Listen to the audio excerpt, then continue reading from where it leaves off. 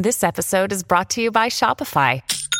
Forget the frustration of picking commerce platforms when you switch your business to Shopify, the global commerce platform that supercharges your selling wherever you sell. With Shopify, you'll harness the same intuitive features, trusted apps, and powerful analytics used by the world's leading brands. Sign up today for your $1 per month trial period at shopify.com/tech, all lowercase. That's shopify.com/tech. Hey everybody, this is Rick Campanelli coming to you from my dining room, and you're listening to Tobin Tonight.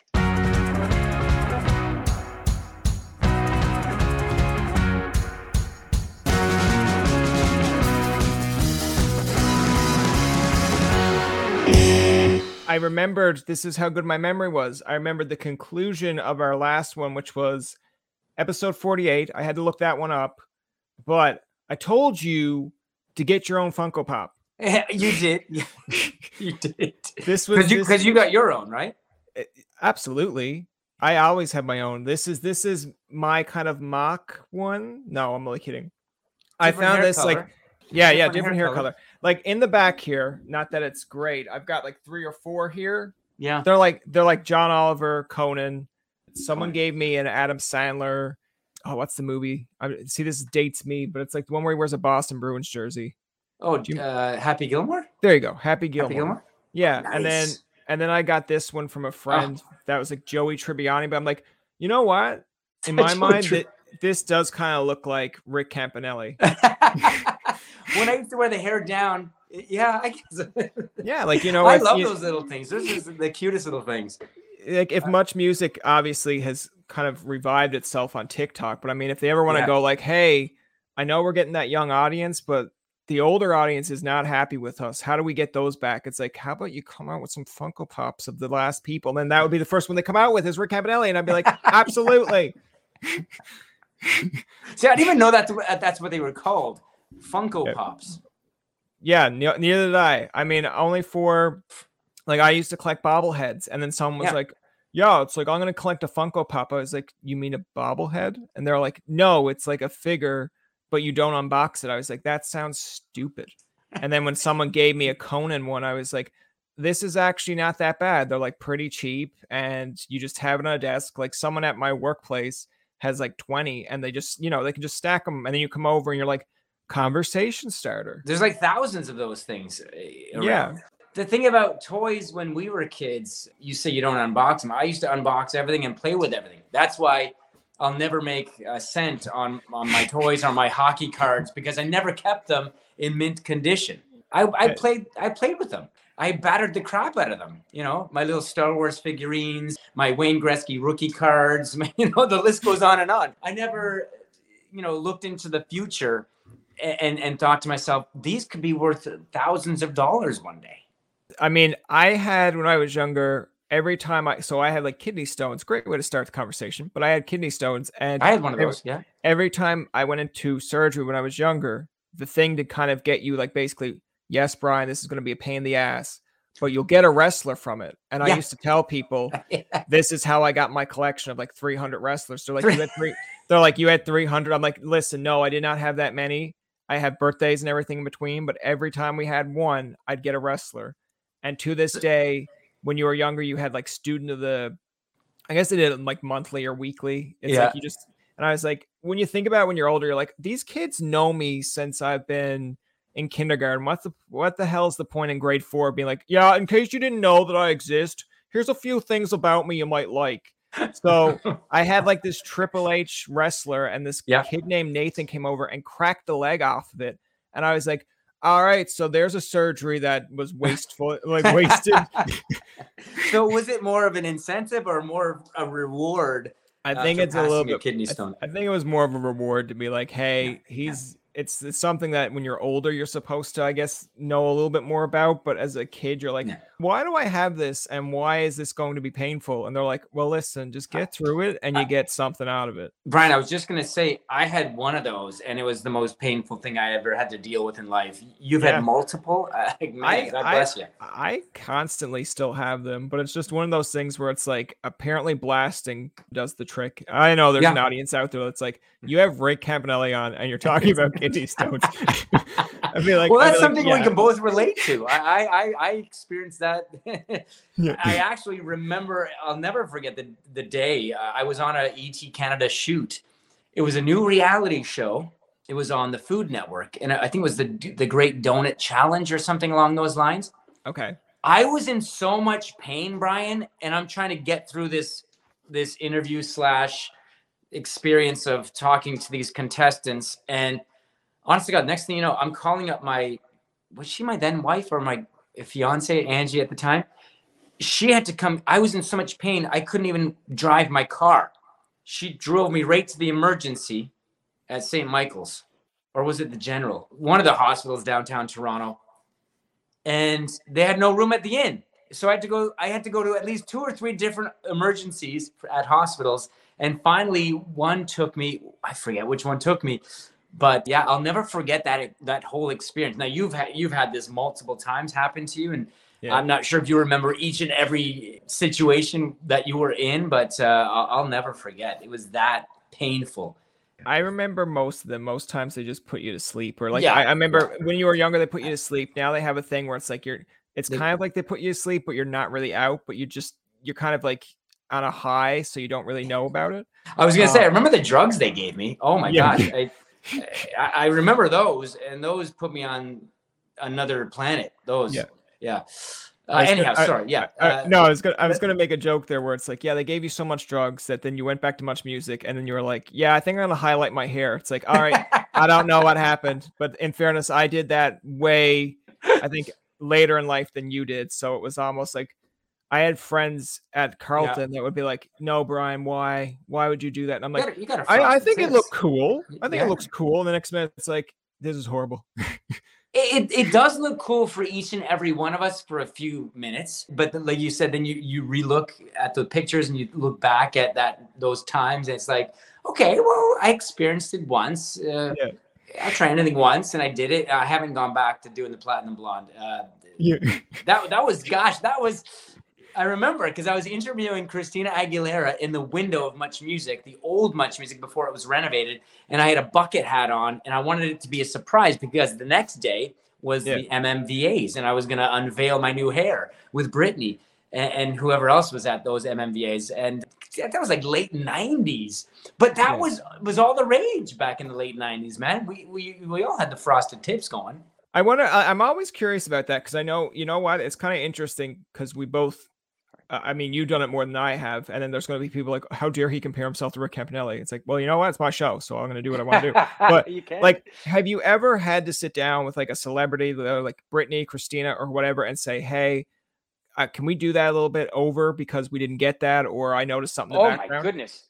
Brian, when we did things at Much Music, 95% of it was live. You can't do anything over. Okay, yeah. So most of the time, you're just meeting the person for the first time when you introduce them into the environment.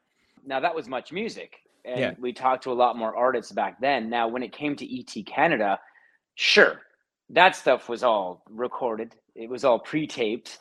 So, yes, producers would say, can we try that question again, or can you give me that answer again? There was more of that going on.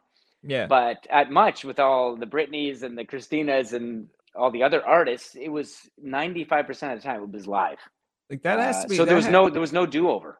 That has to be a bit crazy though, because I mean you're relatively young at this point. Like I know it's kind of a different environment. Like I grew up watching that, and we discussed this obviously in the last interviews too. But I mean, it's kind of when you actually have face-to-face. Now I can kind of get reactions too. But like, it's interesting because when I'm watching it as a kid, I'm not really focused as much. Sorry, Rick, on you. I'm focused on the act, right? But like, when I got older, and I think a real kind of key part of the Much Music, which I think was a little bit of ahead of its time, but I would have liked it if it was still around, was like the whole VJ search and creating that. And then like a part of you is like, all right, whatever. This is like an hour content show that I'm trying to fill something in. But when you get older, you're like, all right, this is kind of interesting. Like, how are they going to react when it's like, now you have 6 minutes to get this out, and how are you going to do? And you're like, oh, what a loser. You couldn't get it out in 60 minutes. But then when you go to school and actually do radio and TV, you're like, I want to go back and rewatch some of that stuff and see how,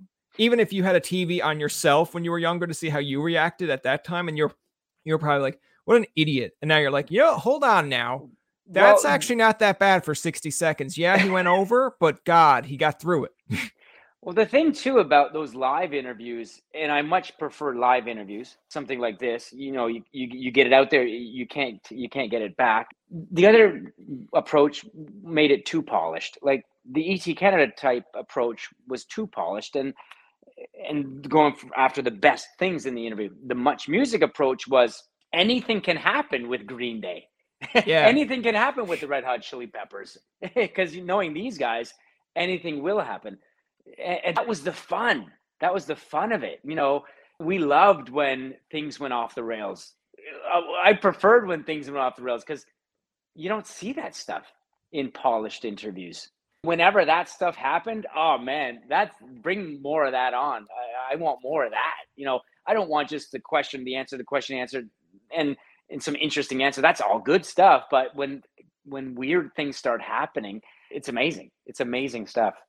Do you find now, obviously, like, because people talk about, like, obviously on Instagram now, you always see kind of motivational speeches, or I scroll through Instagram and I've been told that my algorithm sucks because of what I see.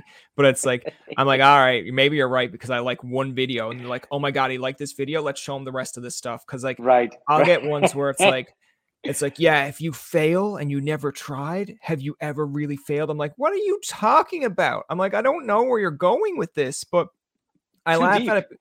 Yeah, but I laugh at, like, when you say you prefer live interviews, I kind of agree with you in a sense that when they're live or in the moment, like, if you mess up, but you then learn. Like, I look back at some of the early interviews I'd done and I'll be like, you know what? If these were pre-recorded or someone said, we're going to do this over, it doesn't really feel the same because people actually didn't see your growth. Like, I look back to the first interview I think I did with like Max Kerman of the Arkells, and I thought it was great. And then I asked one of my friends that loves the Arkells, and he's like, you sound like you just woke up and that Max is boring. I'm like, oh shit. So then I went to Max. I'm like, I'm sorry if I sounded like I was like, not interested. He's like, no, man, it was fine. But like, I like that he was like, it was fine. Now in his mind, he was probably like, that was okay. But in my mind, I'm like, okay, he didn't say it was great. So now how do I improve upon that? Yeah. So that the next time, like, I don't want to come in here like I just woke up with coffee and I'm just like, yes, let's talk about everything. It's like, no, you can be normal. You can. Yeah, that's a good point. You can be normal. Listen, you and I are both fans. That's the bottom line. I'm a fan of music. You're a fan of music. I'm a fan of film. You are as well. We love that world. We were fans first before we got the jobs that we have right now. So yeah, but when you're interviewing someone like John Travolta, who you grew up watching on Welcome Back, Kotter and Saturday Night, Fever, and all these amazing, the world knows the works of these actors. So you get a little nervous and you get a little hyper that you have to learn. And that was one of my first interviews with a big actor. You do have to learn to reel in your excitement and be normal and be that person that's asking those questions to get those great answers.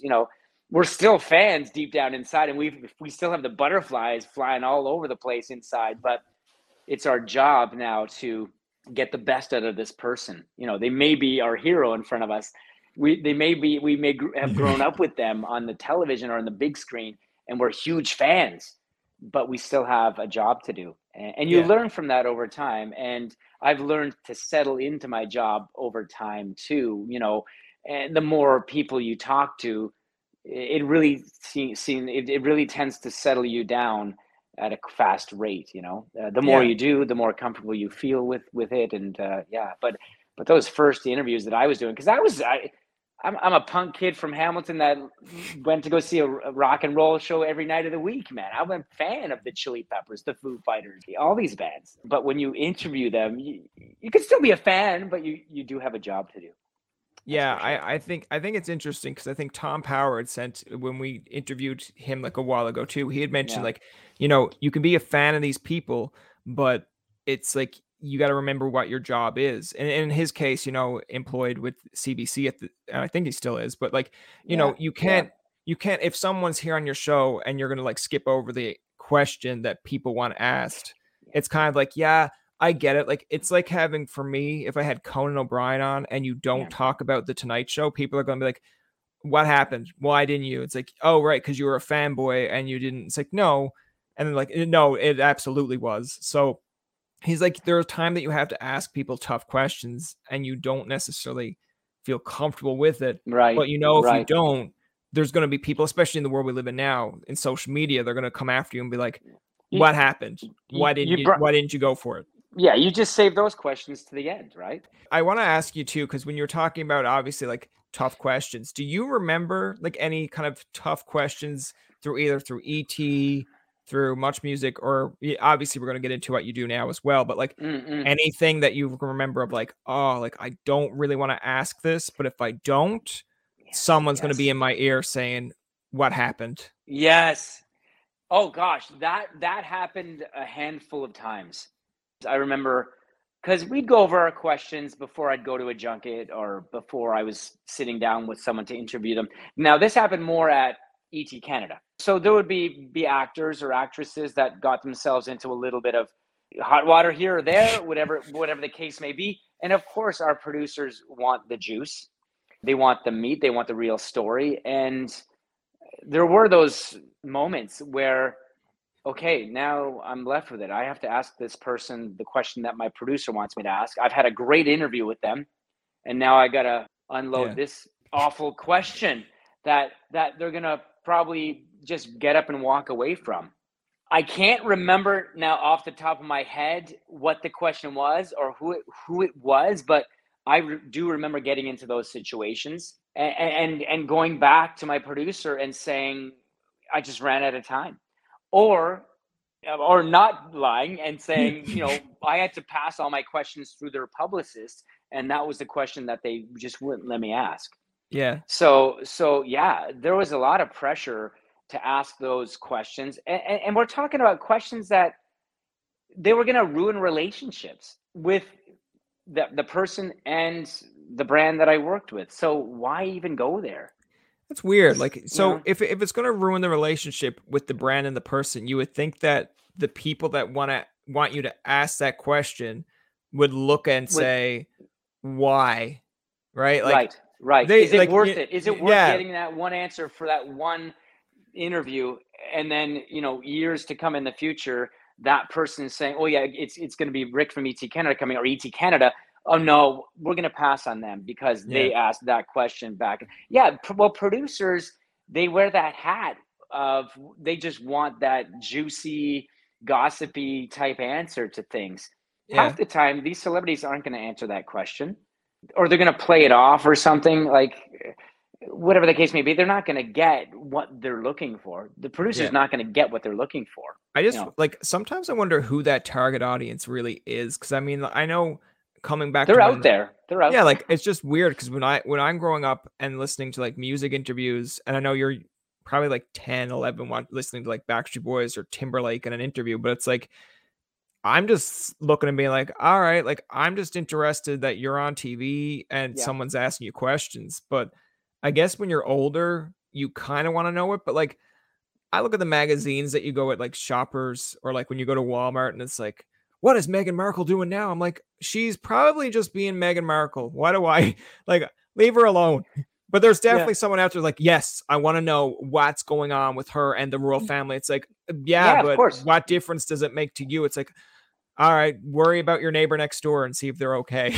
Brian, that's how the majority of those shows survive. There's people that want to know what Demi Moore was up to when Ashton Kutcher wasn't with her. Like, sure, Ashton Kutcher's moved on. But I remember bringing that up with Ashton Kutcher for one of the junkets.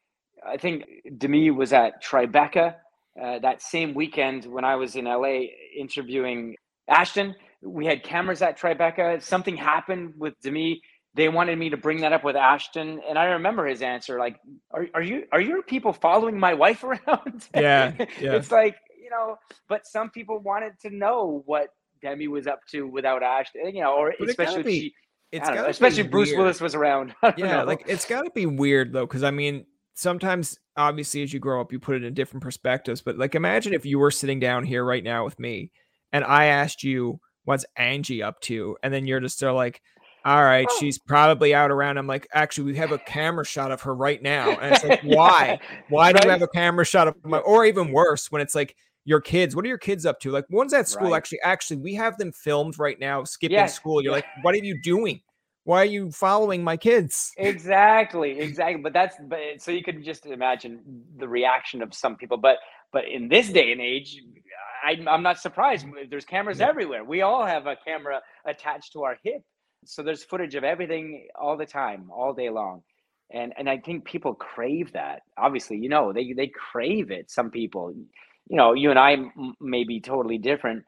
I don't, if you were to ask me about my wife, I'm an open book, man. I like talking about, my wife and my kids and my family. So, but some people are a little more private.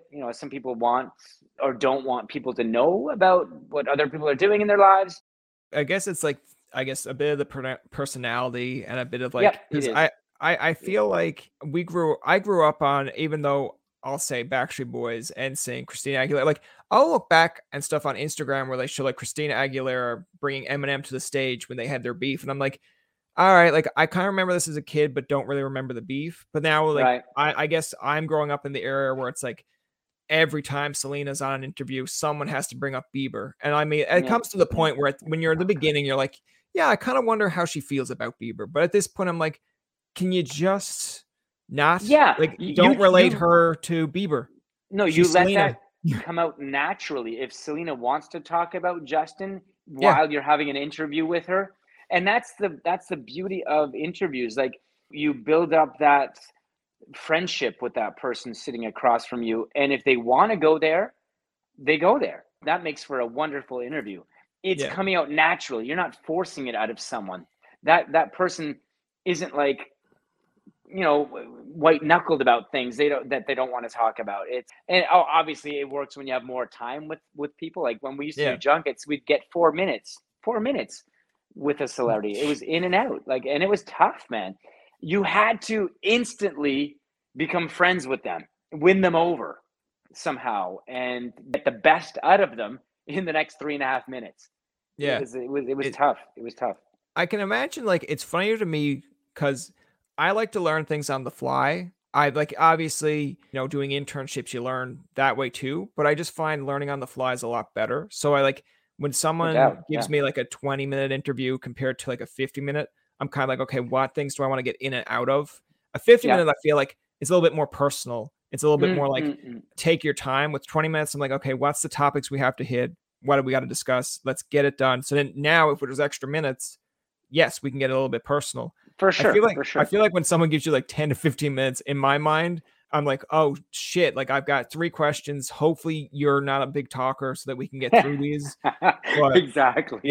It can be tough. I remember some interviews I'll look back at now and I'll say like, okay, did we really discuss a lot of things? And some people will be like, well, why am I going to listen to a podcast where you didn't really? And I'm like, you're right. But I guess the beauty for that is, to me, it's like, if you want to go listen to someone talk about their career and all that, there are other podcasts like for that. You have to find your way of marketing. Like that was the struggle, I think, for me early on, was to find a market of like, all right, I want to talk to these celebrities, but for most part, it was like, I want to talk to them. If you listen, I could care less. But now it's like, okay, I want you to listen so that you understand what's going on here. And then some people will come back and be like, I think it's still on like Apple Podcasts where it's a review where it's like, this host was not great. These acts deserve better. And it's like a year old. And I'm like, you know what? To you, maybe, but to someone else, they're probably like, I like the fact that he didn't spend 40 minutes just talking about what they're doing now. It's a general conversation. And I think that's where my market started to be like, we just have conversations. Like people will still label them interviews, but I'm like, they're not really questions. I'm not here with a piece of paper going, let's ding, ding, ding. I'm like, all right, tell me about what you're doing. No, it's a totally different setup for sure. Yeah. You know, there are interviews where you got to get in and out and ask the questions. And then there's interviews that aren't interviews. Like you said, they're conversation. We're chatting, we're catching up, you're doing whatever. And it makes you more relaxed. And you've seen the way you've evolved over the years too. you said at first you were just doing this for you because you were big fans of it, and that's amazing. That's awesome. But now, as your market grows and your exposure, and you want to reach more people, well, you're honing that in a bit more to what people need to hear about this person too. Yeah, like I feel like you can find, for me, and I know there are people out there that will say, all right, and this is why sometimes people don't become as successful as they do, because like you were mentioning with PR kind of guides you of like, okay, ask these questions, don't ask this. Where I don't have, and it's no offense to anyone who does, but I don't have someone down my throat, like a label saying, if you do that, they're not coming on. I'm like, okay, well, that'll be on me. If I ask the question, that person gets mad, that's on me. That's on you. Yeah, for sure. You know, if you had Ed Sheeran on and you mentioned something that he did not want to talk about, but you're like, I'm going to take a shot at this. And if they come back and say no, and he's not coming on, I'd be like, all right, the silver lining is you had him on for one interview, but then you bite the bullet and be like, you're never going to get him on again. So are you comfortable with that? My approach, Brian, would be build up a rapport with the person, build up a great camaraderie with this person in that time that you have them. Yeah. And if they want to come out and start talking about things that you're thinking that you're going to be asking them eventually, but if they just start spilling the beans, you know what I'm saying? Like that, and that's happened before. You can sit down with someone after a few minutes and they could feel like, man, this guy feels like my best friend here. I can really open up to this person.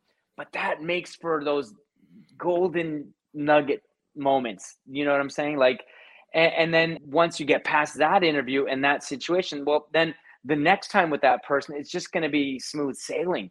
And then you're almost feeling like to yourself, like, we can open up to just about any can of worms with this person because they sort of trust you at that point, and they want to talk to you. They want to talk to someone about this that's going on, and they get to pick and choose. Well, I'm going to talk to Brian about this because we have such a great camaraderie now that we can just chat, have a conversation, and the people listening, well, this is what they want to hear, you know? Yeah. So that's why you chose this podcast to announce that you and Angie are now divorced. And now we have now this is our camera shot to Angie. No, not at all, man. No, that's not happening. No. Just celebrated 9 years of marriage.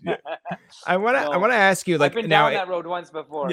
That's fair. I want to ask you about a different marriage. I'll call it more of a bromance because I did see a post where you shared with George Strombo. I call him Strombo because we're close. We're best friends now. Yeah, are you? Yeah, good. No, man. That's definitely great. not. No. He's nice. He came that's on. The thing with George, you feel like you're his best friend because he gives you the time and he's that warm with people. Yeah, you know? It's funny because I want to ask, when we had him on, and I think you'd agree to this, but like I feel with Strombo, there's a lot of, when I was younger, and I did say this, so it's not like this is something that he hasn't heard. I was kind of terrified when Strombo came on because it was like the piercings, and I'm a kid going like, this guy's giving me music news that I don't care about because it's like metal, and I'm just like, what the hell? But there were people out there that cared about metal. Absolutely. But as a kid, you don't, it's just your own bubble, your own world. So I remember telling him as he got older, I was like, I liked watching his interviews on The Hour. I found them intriguing, but I asked him when he was like at Much Music, like, tell me what your experience was at Much. And he's like, it's different than today. People are like on TikTok. They're looking for fame. They're looking for the attention. And I was like, that's fair. Now they could be like my summarized words, but he's like, at Much, you had to be about something. If you weren't about something or didn't feel passionate about it, we'd know. He's like, people would pick up on it and you'd be gone because people would see right through it. I'm like, that's kind of what I feel like sometimes we miss in this world, where there's people that are like doing things just to do them, without actually having kind of an interest in it. Like if I'm looking for an act to come on and I'm basically saying to that PR, I'm a fan, I've bought a CD, I've done this and this and this, and then they come back and be like, what's the reach? And I'm like, okay, but if you have someone that has the reach, maybe they'll do the interview and they might not give a shit. So like, what do you want more? Yeah. You want someone that's passionate and genuinely, sincerely into what your artist does, or you want to be put with someone that just wants numbers and follows and likes and all that stuff. It's you know what, back then we didn't have to worry about that problem. There was no social media. Back when I started in the mid 90s in George, listen, man, we lived music.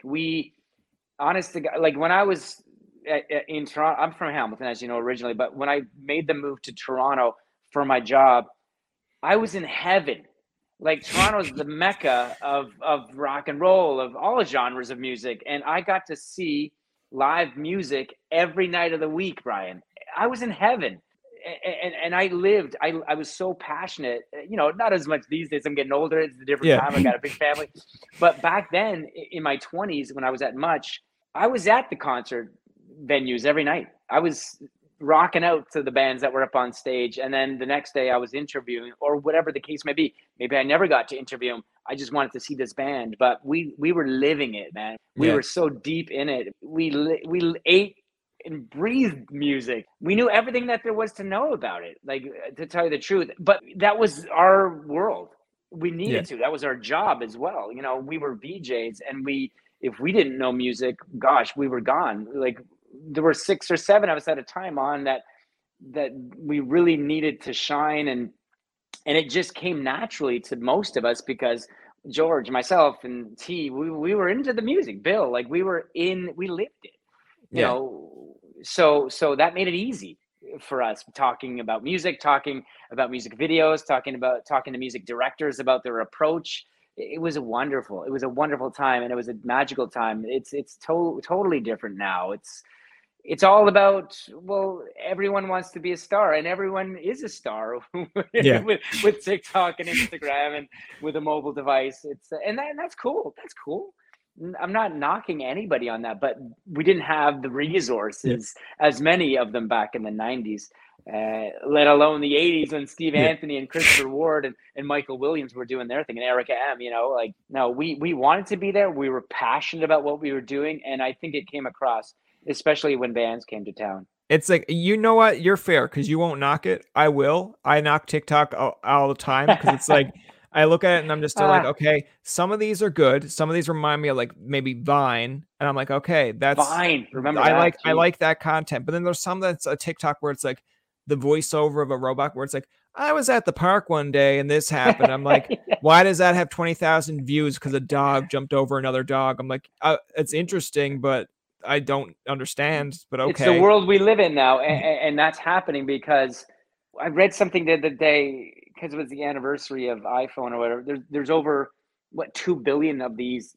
iPhones around out there, and social media is everywhere, and TikTok and YouTube, and that's why there's 20,000 views on something that's so it's just kind of like it came across my timeline, I guess. Sure. But I don't feel like I feel like it's like a false kind of sense of, I'm not going to say accomplishment. It's oversaturation is what it is. But it's saturation of visuals. It's like, I feel like, and now I could be speaking for someone like myself, but when you go on Instagram or you go on Twitter and then you see like the like button or the comment, and I know people when we were in high school that would get like 60 likes on a photo, and it's just a photo. And then someone would graduate from like university and like had the shittiest of upbringings, and it has like 2 likes and 1 comment that says congrats, and you're like, and then people look at that and they're like, but that's my value. I'm like, no, the thing that you just graduated with, that's your value. Huge. Now use that, and don't worry that someone had 2 likes, because years later that like's not going to matter. It matters what you do with what you did. But great words right there. Amazing. But it's like people look at it and go like, well, I didn't get 60 likes. I'm like, okay, but in years' time, if you look back and be like, I got 60 likes, and you brag about having 60 likes, no one's going to care. They're going to be like, 60 likes on what? And they're like, do you see the pressure society is putting on these people to acquire likes, to acquire comments? It's crazy insane to me. And that pressure leads to mental conditions. It's just, it's terrible where we're going with this. And I feel so, like, we're a lot older. I feel so bad, and my heart breaks for the young ones that are relying on likes and comments to up their self-esteem. It's sad. We need to build these people up, but they don't need to rely on likes and comments and all this. It's just, to me, man, and to you, and you've said it, it's just so sad what it's come to. When you need mealtime inspiration, it's worth shopping Kroger, where you'll find over 30,000 mouth-watering choices that excite your inner foodie. And no matter what tasty choice you make, you'll enjoy our everyday low prices, plus extra ways to save, like digital coupons worth over $600 each week. You can also save up to $1 off per gallon at the pump with fuel points. More savings and more inspiring flavors make shopping Kroger worth it every time. Kroger, fresh for everyone. Fuel restrictions apply. Hello, I'm Wendy Mesley. There you are. A lot of people have wondered what happened to you. I could say the same about you, Maureen Holloway. Well, here we are, a few years after we left our previous jobs. We've been busy. We have a podcast. I know, you're thinking who doesn't, but ours is really good. It's called Women of Ill Repute. We don't just talk to women, though, just the most interesting people you'd ever want to meet. Artists, musicians, comedians, doctors, activists, convicts, writers, sex workers. Drop some names. Jan Arden, Pamela Anderson, Bruce Coburn, Samantha Irby, Louise Penny, Marilyn Dennis, Colin Mockery. We laugh, we cry, sometimes we argue. Come and find us. Our website is womenofillrepute.com. Or try Apple, Spotify, and all the podcast places. So now you know what happened to us. Women of Ill Repute. I want to ask you now, of course, like we've gone pretty much a little bit over what we did in the past, discussed a few things which I thought is interesting because they're conversation pieces as it is. I'm sure people at the beginning will be like, man, I could really use not listening to the kidney stone piece. I'd be like, I could use not having the kidney stones. Yeah, but exactly. Tell me a little bit about more like your latest gig now, because you're back in radio. You've done radio before, but like tell me like how excited or how thrilled you are for it now, and like the different perspective of when you first got into it compared to now. No, it's the most amazing gig, and I'm so excited. Honest to gosh, I'm excited to wake up at 3:30 every morning. You know, call me crazy, but it's a gig that it's the right fit finally for me. It's not a big corporation. It's a small, independent, family-run radio station, Z1035, and the people are genuine. There's no politics. There's no backstabbing or talking behind this person's back. That's no fun at all. Normally, it's all family, and I very, you know, working with big corporations, it was totally different. It's a different beast. So I'm loving it, man. I started back in mid-November, and I love it. I'm paired with a radio veteran, Sandra Crawford, who's been doing it now for many, many years in all different markets all across Canada. So she is the radio pro. I'm just this TV guy stepping in. Although, like you said, I have done some radio in the past on the Edge in Toronto. You know, I did some radio with Chin, which is an Italian multicultural radio station in Toronto. And that gig was all volunteer. I just wanted to give a bit back to the Italian community. And then when I was at Much, we obviously did the Much Music Countdown on Chum FM, which is a big station in Toronto as well. So yeah, I dabbled into it, but I never found a perfect fit. Like I'm talking perfect fit where this is my only gig. It's my full-time only gig. Like in the past, I was moonlighting when I was on the Edge with ET Canada, or when I was with Chin, I was with ET Canada. You know, Chum, I was with Much Music. This is my sole gig now, and I love it, man. I get up early, I'm there early, and I'm back home early to spend the day with my wife. And when the kids are home, we spend the day together as a family. So it's the best of every world, if you can imagine that. And it's a gig that I've always wanted. I've always wanted a situation like this. You know, I leave our home here at 4:30 every morning, and I'm back by like 10:30, and the day's just beginning for us here as a family. And it's absolutely perfect. You know, and then going back to that whole live element that we had at Much Music and we talked about, well, it's all live. You know, we don't record anything.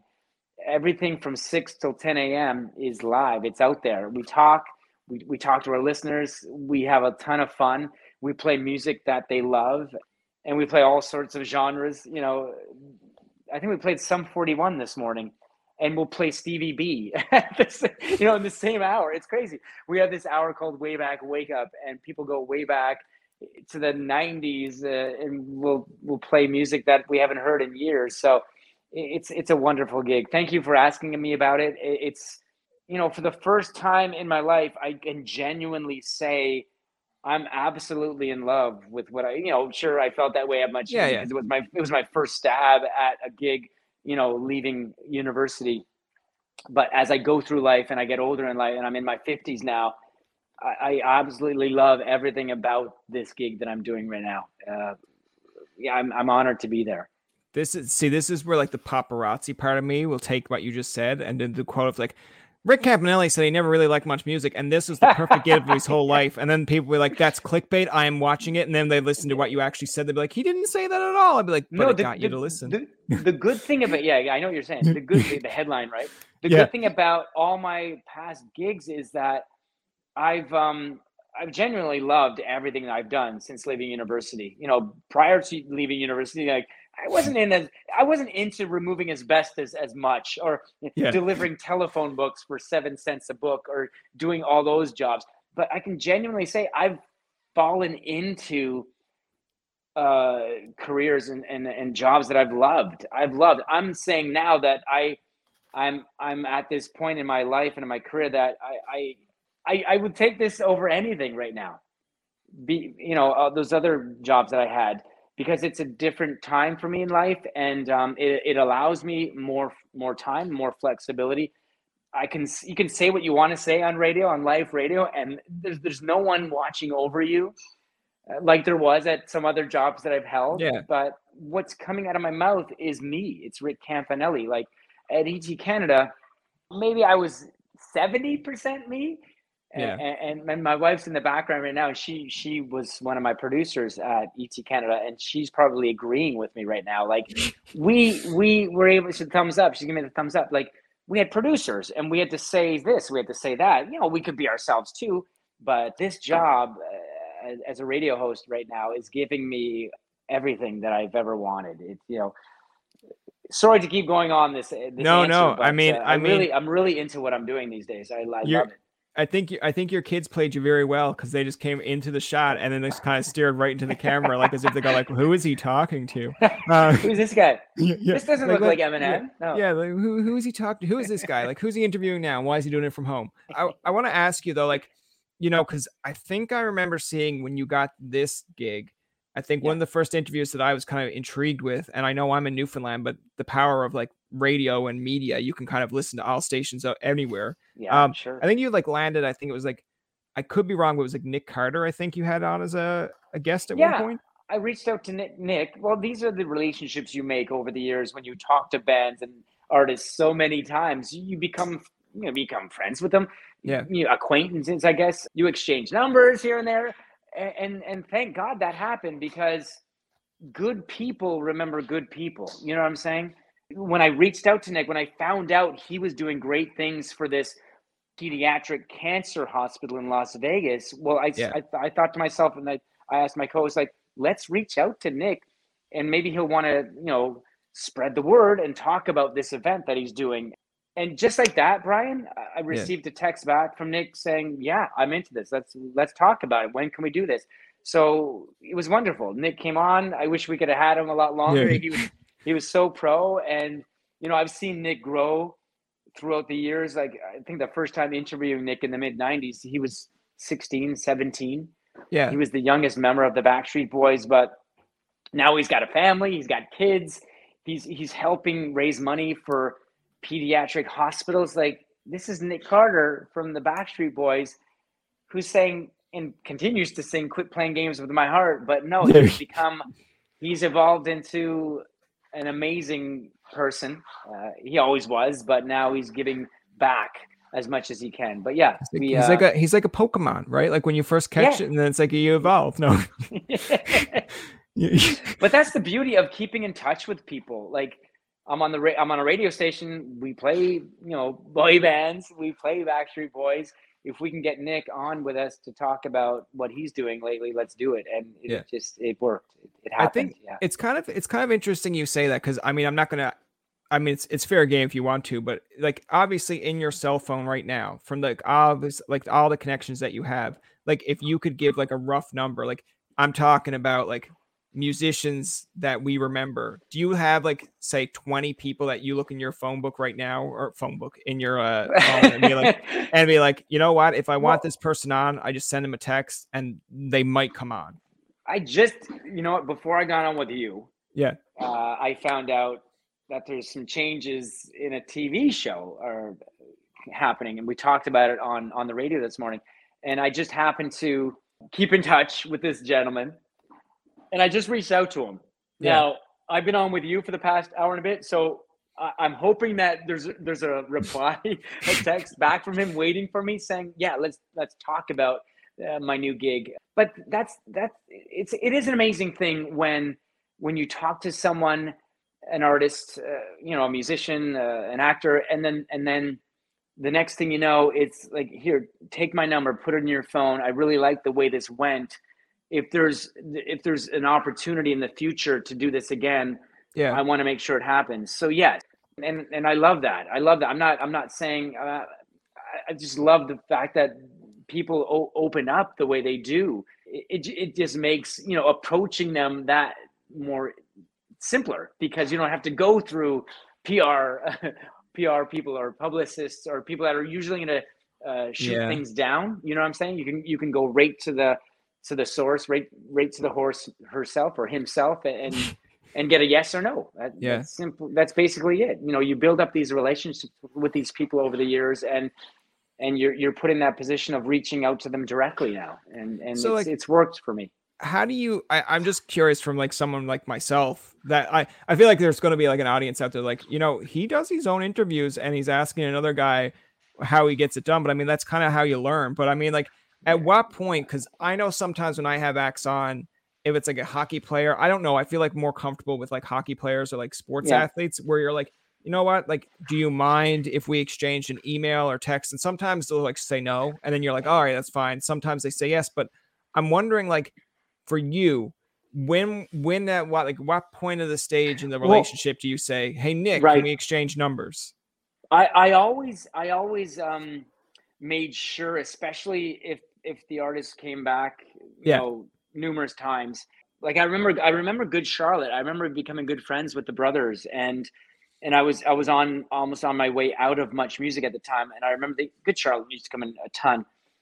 And you build this friendship with them. And I remember asking the brothers, I go, I'm leaving Much. And I didn't know what my next step was. I thought I was going to do a talk show, and I was pitching ideas to different networks. And I remember asking them, guys, can we keep in touch? Because I want you to be the first guest on my talk show if it happens. Yeah. And they said, listen, we've loved the way we've interacted over the years in all our interviews. We'd be honored to be your first guest. Now, listen, that never went anywhere. The talk show never, saw the light of day. But when you talk to someone so often and you build up a friendship, not just a working relationship, but an actual friendship as well, good people are willing and they want to help you out on the next chapter or the next, for you and for what we do now, it's like, listen, I had such a great time with you. Would you mind if we exchanged phone numbers or emails? Because when that next opportunity comes up in the future, I'd love to sit down with you and ask you questions about it. And that's the simplest way of doing it. And if they like you, if they liked what they've experienced in the half hour or hour, 99% of them are going to say, yes, let's exchange because we want to do this again. It's fun, I just think it's interesting because I brought that point up just because I remember the first time trying to get you on, and I know we've had you on in episode 48, and now it's been, I think it's like 100 odd episodes later. Yeah, you've done so many amazing interviews since, and you really have. But it's funny because when we asked, I was like, how? I remember Googling like Rick Campanelli contact, and it's like, then you see like, it's like, oh my God, well, you pay him $500 and he'll come speak to you. I'm like, I don't want to pay him $500 just to come speak. I'm what? It's like, it was like at this point, it was like a website that it was like for a speaking engagement and all this. And like, there were other people there too. Like if you looked up, say, Brian Williams, it's like, that would have been the National Speakers Bureau or the Atlantic Speakers Bureau. Yeah. So I was those speaking agencies. Yeah. Yes. So I was like, okay, I'm not doing that. And then I just kept on searching. And I don't even know really how I got the contact. I think it was like through ET. I think at that point. It was, yeah. Because it was way before social media. Yeah. Yeah. And then ET was like, all right, like we'll reach out to him and see. And then I was like, okay. And I think eventually I followed you on Twitter, Facebook, like Instagram. And then I think it just started with a few years after that interview. I sent you like I think something on Instagram, maybe just like a, hey, or, here's an episode that we did with Rick, and then you retweeted it or shared it. And I was like, all right, like, let's see how Rick Campanelli really is. So then I just started sending like, hey, Rick, how's it going? What's up? And then I was like, he's probably going to like, can this guy leave me alone now? And then I was like, oh, it's like, oh, he's okay. He's friendly. Like, I feel like we're buddies, but at the same point, it takes sometimes for me. Now, other people would be like, how dare you talk to Rick Campanelli after your interview? What are you doing? But I'm like, for me, it's almost like that's how you'll find out what exactly relationship you have with someone. Like, I know with some acts that we've had on, they're like cordial. You see them in person, you'll talk to them, but you also know like, all right, this isn't a person I'm going to send a message at like 2 a.m. and be like, hey, loved your concert last night. They'll be like, can you only message me when we're both needing something? I'm like, that's fair. No, it's my absolute honor to, and I know you've been at it for years now, but listen, when I was first starting out, I needed as much help as I could get. I would ask for help and advice to the other VJs, the producers, because I was new to that world. I'm a phys ed grad, and I was going to go on to be a phys ed teacher. So to dive into a world where I really basically know nothing about, I wanted all the help. So, and now I'm in the position where I can offer advice and try to help someone along if they're passionate about what they're doing, like you years ago. And I would never say no to those opportunities, because I'm putting myself in your shoes. If that was me trying to reach out to someone, I'd want that person to say, yeah, I'll give you 20 minutes. Let's talk. Let's do it. And it just, you gotta help your fellow man, in this world. Everyone can use the help, especially for, getting started out in the business or whatever it is. I wish there were more people like that back in the day. But well, I mean, for as cheesy as it sounds, I mean, to kind of wrap it up here as well, but for as cheesy as it sounds, like when you did that for me, like, I mean, I'm a Newfoundlander born and raised anyway. I feel like it's instilled in our blood where it's like, you didn't help your neighbor. Okay, take his Newfoundland card away. How dare he not? Right, that's right. But like, you guys are some of the nicest people in Canada out there. Yeah. But I remember when you reached out and helped me, there was like, I think maybe 2 years later, someone from Newfoundland that was like a person with disability starting their own podcast reached out to me asking what equipment and stuff that they needed.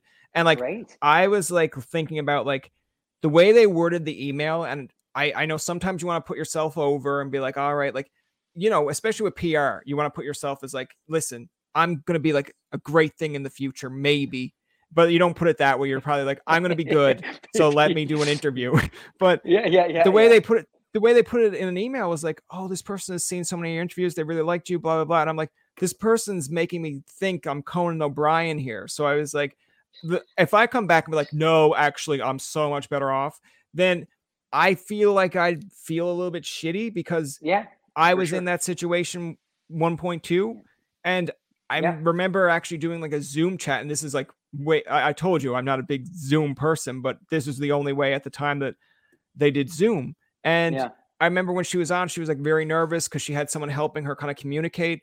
And I remember telling them like, take all the time you want. I've got like 3 hours allotted here for you. I know it's not going to take 3 hours, but sometimes it's just that comfort zone of letting people know, like, I know what you might think I am because of like how interviews go, where you think it's so professional, but being a little bit humble or like letting people know, like, I make mistakes too. I'm looking for help along the way. Makes them more human.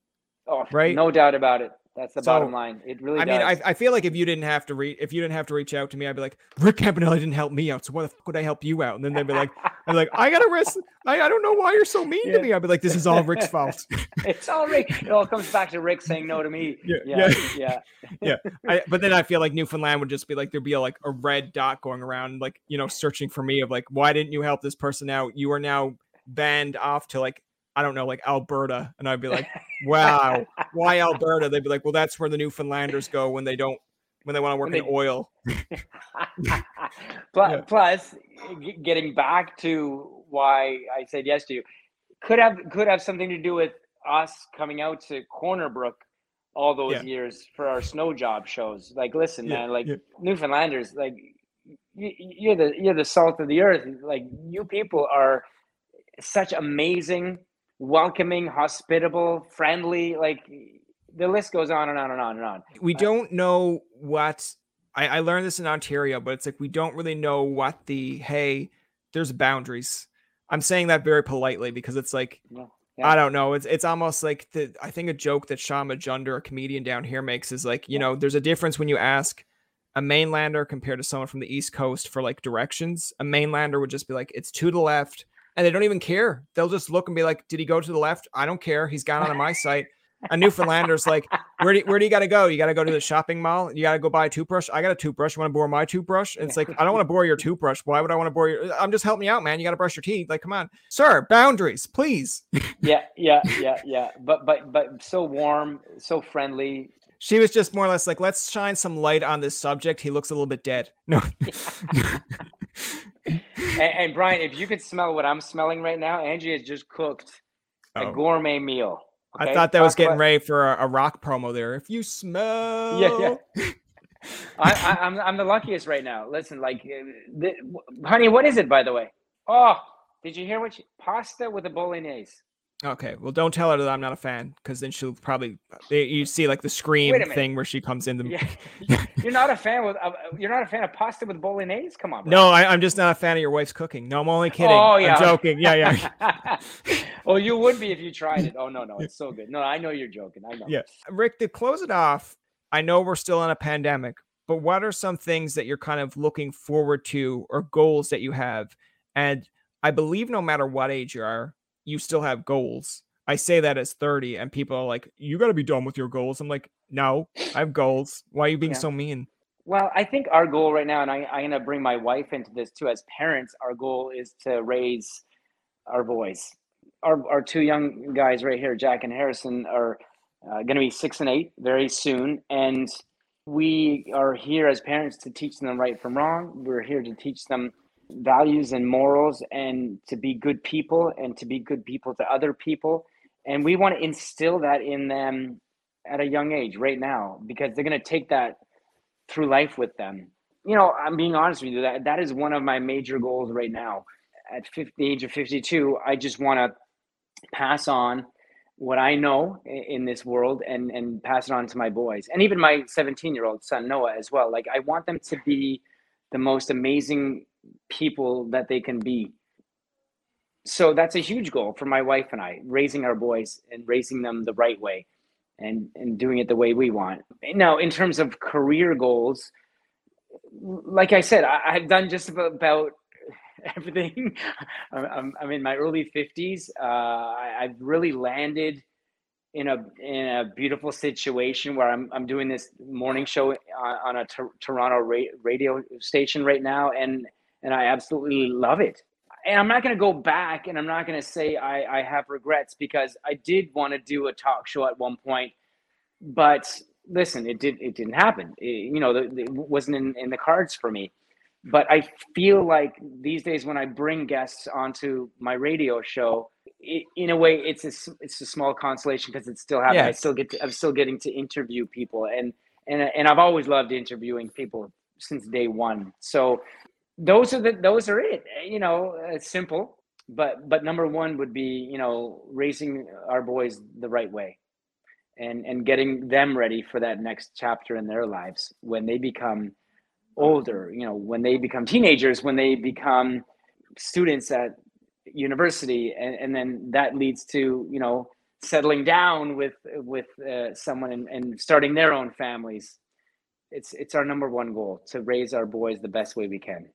The last thing I want to mention though is, like, obviously get to work on these. Get to work. Come on. I want to see a Rick Campbell Funko Pop. All right. And then I want it mailed to me. Lego figurine that resembles me. I remember a movie company sent it when we did Lego Batman with Will Arnett. The movie company sent me a little Rick Campanelli TV host sitting on a couch with a desk, and I don't have those, but maybe one day. Okay, Brian, maybe one day. But I do have a little Lego figurine. I don't know. Maybe I'll show you that next time we're on together.